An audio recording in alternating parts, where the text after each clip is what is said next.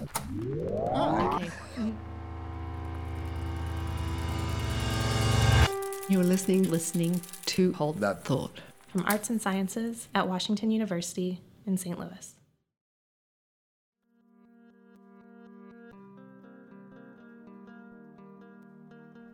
Hi, thanks for listening to Hold That Thought. Throughout our series on memory, we've focused on research from a variety of disciplines within arts and sciences here at Washington University in St. Louis.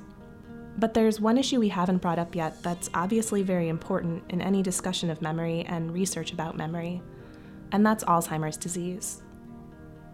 Millions of people in the United States alone face Alzheimer's, and researchers at Washington University and across the country are working to better understand the disease in order to improve diagnosis and treatment.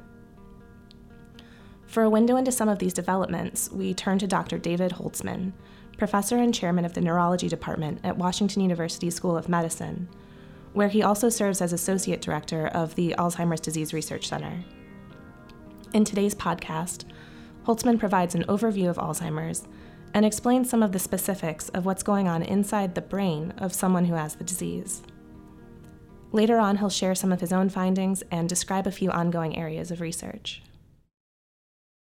Dementia refers to when somebody has difficulty with memory and thinking that is new for them and is impairing their function. So Alzheimer's disease is one of the many diseases that causes dementia. It's the most common cause in people, let's say, over 65. So there's probably 100 different things that can cause a person to become demented, but Alzheimer's disease either causes or contributes to about 75% of cases of dementia. So it's certainly true that most people that develop Alzheimer's disease, some of the first symptoms are trouble with recent memory. No question about that, and we know that if you look in the brain for where the damage is occurring, there is a lot of damage early on in areas of the brain that mediate memory formation, like the hippocampus is part of the brain that does that. As the disease goes on further, then other parts of the brain become involved too, and things like language get affected, personality, and other functions as it gets worse and worse. But early on, it can be relatively focused on memory.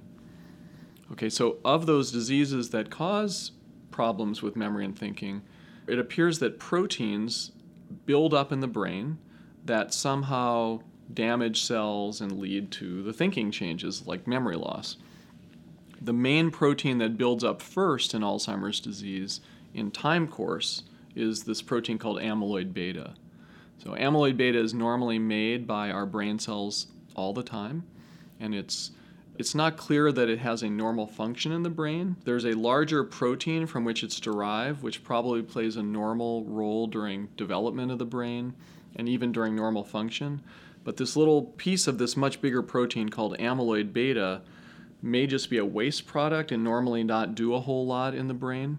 But when it changes from a soluble form, meaning it's completely dissolved in brain fluids, that doesn't cause a problem. But when it kind of clumps together and kind of gets clogged up and can't be cleared away, it damages cells. It seems to be toxic. Not all, but a lot of the work my lab has done has been trying to figure out what controls the metabolism, or what controls the production, what controls the clearance, and what controls the levels of amyloid beta in the brain. We've always assumed if we could determine those factors, we could potentially do things like delay when it builds up or clear it out. And so those are some of the topics we've worked on are related to that. So this buildup of amyloid beta in the brain isn't a rapid process. It can begin as much as 10 or 15 years before someone first experiences symptoms of Alzheimer's, or even earlier. And as Dr. Holtzman explains, this large window potentially provides a time when, in the future, treatments could slow or stop the progression of the disease. A lot of us who work in this area for a while think that the most effective way to block the buildup or get rid of the buildup would be to identify, let's say, treatments or drugs or therapies that do that. If you applied such therapies to people, you would apply it to people who are still cognitively normal, who are just beginning to develop that buildup, and not wait till people already have symptoms. We know that by the time you have memory loss, there's a massive amount of buildup of this protein in the brain, and further, there's already a lot of cells that are gone, they're lost already. So if we've always theorized if you could move earlier, even if you could halt the disease at that point, from the patient's standpoint, they are still normal. Even if there is some damage in the brain already, if you can halt the process, 5 years before you'd become demented, then theoretically you could stay normal for the rest of your life. So that's where we're trying to move with different approaches in the future in humans. The production, buildup, and clearance of amyloid beta is clearly an important area of research related to Alzheimer's. But there's more at play. Let's hear about 2 additional proteins being studied by Dr. Holtzman and his colleagues. One thing that we've worked on for a while that we continue to work on is a protein and gene called ApoE. So ApoE is a gene, if you have a particular form of it, you're at a much higher risk of getting Alzheimer's disease. So if you have what's called the ApoE4 variant of ApoE, if you have one copy of that gene variant, you're about 4 times more likely to get Alzheimer's disease than somebody else. If you have 2 copies of the variant, you're about 12 times more likely to get Alzheimer's disease. And so we've been working for a number of years on understanding why it does that, and it appears, at least in part, to be, again, that this protein influences amyloid buildup. And the bad one, ApoE4, does that much worse than the other forms. But we're also trying to develop treatments now based on targeting ApoE. That has not been done yet effectively in the field, and so I think that's, we just published a paper just last week where it looks like we might be able to target, at least in animals, ApoE with antibodies that the body makes against it to decrease Alzheimer's pathology in the brain. And so we're pursuing that more in follow-up studies now in the coming year. And then one of the other major areas we're working on is a collaboration with another lab at Washington University, the lab of Mark Diamond, is trying to target the other major protein that builds up in the brain in Alzheimer's disease, and that protein is called tau. So tau accumulates also inside nerve cells, and the accumulation of that protein correlates very well with the brain degenerating, even better than the amyloid protein. And together with Mark's lab, we've been identifying ways to, like with amyloid, to prevent tau spreading in the brain and tau buildup in the brain. And it looks like we have some pretty effective ways now of doing that were from animal studies, and we're hoping to bring that type of therapeutic approach into people. But what has been discovered about how or why this buildup happens in the first place? Let's take a step back and hear about some earlier research carried out in Holtzman's lab. This section may be of particular interest to any students listening in, especially now that final season is approaching. That's because it turns out that, at least in laboratory tests, there's a relationship between amyloid buildup and sleep deprivation. So a few years ago, one of the things we found I think is really interesting is that just normal neuronal firing. So when nerve cells communicate with each other, they send electrical signals back and forth. And what we found is that in that process, this amyloid beta protein, which builds up in Alzheimer's disease, is formed by normal neuronal activity. So when a nerve cell communicates with another one, this amyloid protein is produced.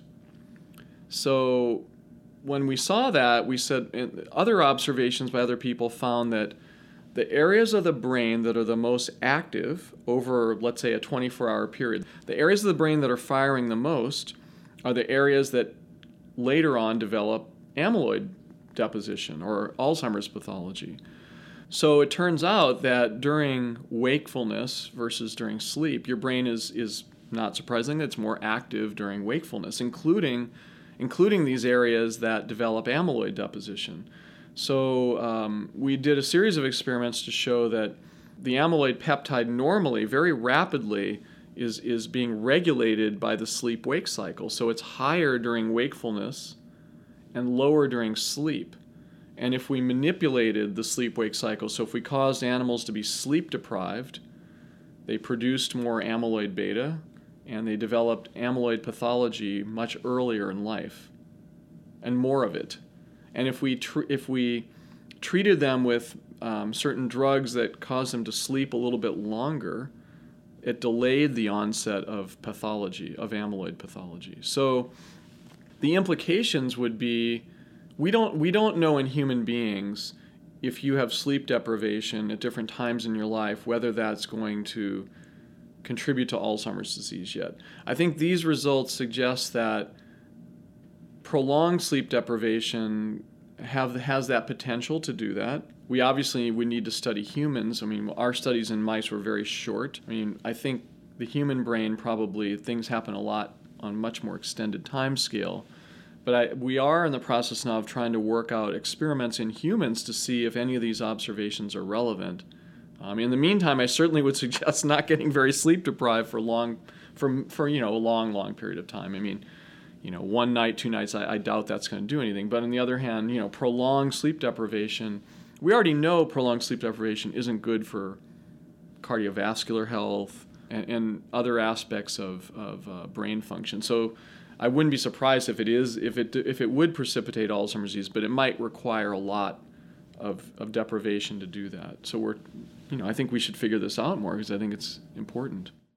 So maybe there's not a huge risk for students during the sleep-deprived few weeks of finals, but it's figuring out these clues into how the disease works and how the human brain works that draws researchers like Dr. Holtzman to the profession. Like many people that go in to study as a neurologist or neuroscientist, they're interested in how the brain works. So that I was early on. I think the other major thing, though, is in somebody interested in how the brain dysfunctions in normal human health. When I first was at the end of undergrad and during med school, it was very clear that of all the major disorders of humans, actually, not just of the brain, Alzheimer's disease is one of those, and we knew almost nothing about it. And to me, that was very motivating, try to work on something where this is a really major public health issue and major neurological disorder that, up to half the people over the age of 85 develop. We ought to really learn more about this and find out if it is something that's treatable. And I think what's emerged over the last 25 years is that it really should be something treatable, which is really exciting. Dr. Holtzman isn't the only expert with this level of optimism about the future of Alzheimer's research and treatment, and thankfully with good reason. I think it's probably worth stating that a lot of the research going on in Alzheimer's disease in the field is being really stimulated by a lot of the work, not just in my lab here on Alzheimer's, but many of the other labs. I would argue we have probably the richest group of research activities going on in this field of anywhere in the world. As an example, we hope within a few months that in this very rare form of Alzheimer's disease where people get disease in their 30s and 40s, we will be leading, meaning Randy Bateman and John Morris and many other colleagues here at Washington University will leading the first ever prevention trial in Alzheimer's disease in this special population of people who are predisposed to get it. So, and there are very many efforts here across the board in developing ways to detect Alzheimer's disease in that what we call the preclinical period, where you're developing Alzheimer's changes, but you're still normal, so that as better therapies are developed, that we can target people in that special window to hopefully prevent them from getting the disease.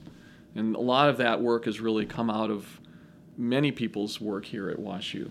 It's an exciting time to work on this.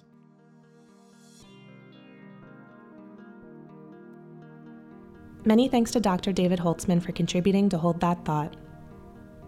Dr. Holtzman is the Andrew B. and Gretchen P. Jones Professor and Head of Neurology at the School of Medicine at Washington University in St. Louis. You can find a link to his faculty page, as well as more topics to explore, at thought.artsci.wustl.edu. That's thought.artsci.wustl.edu. Thanks for listening.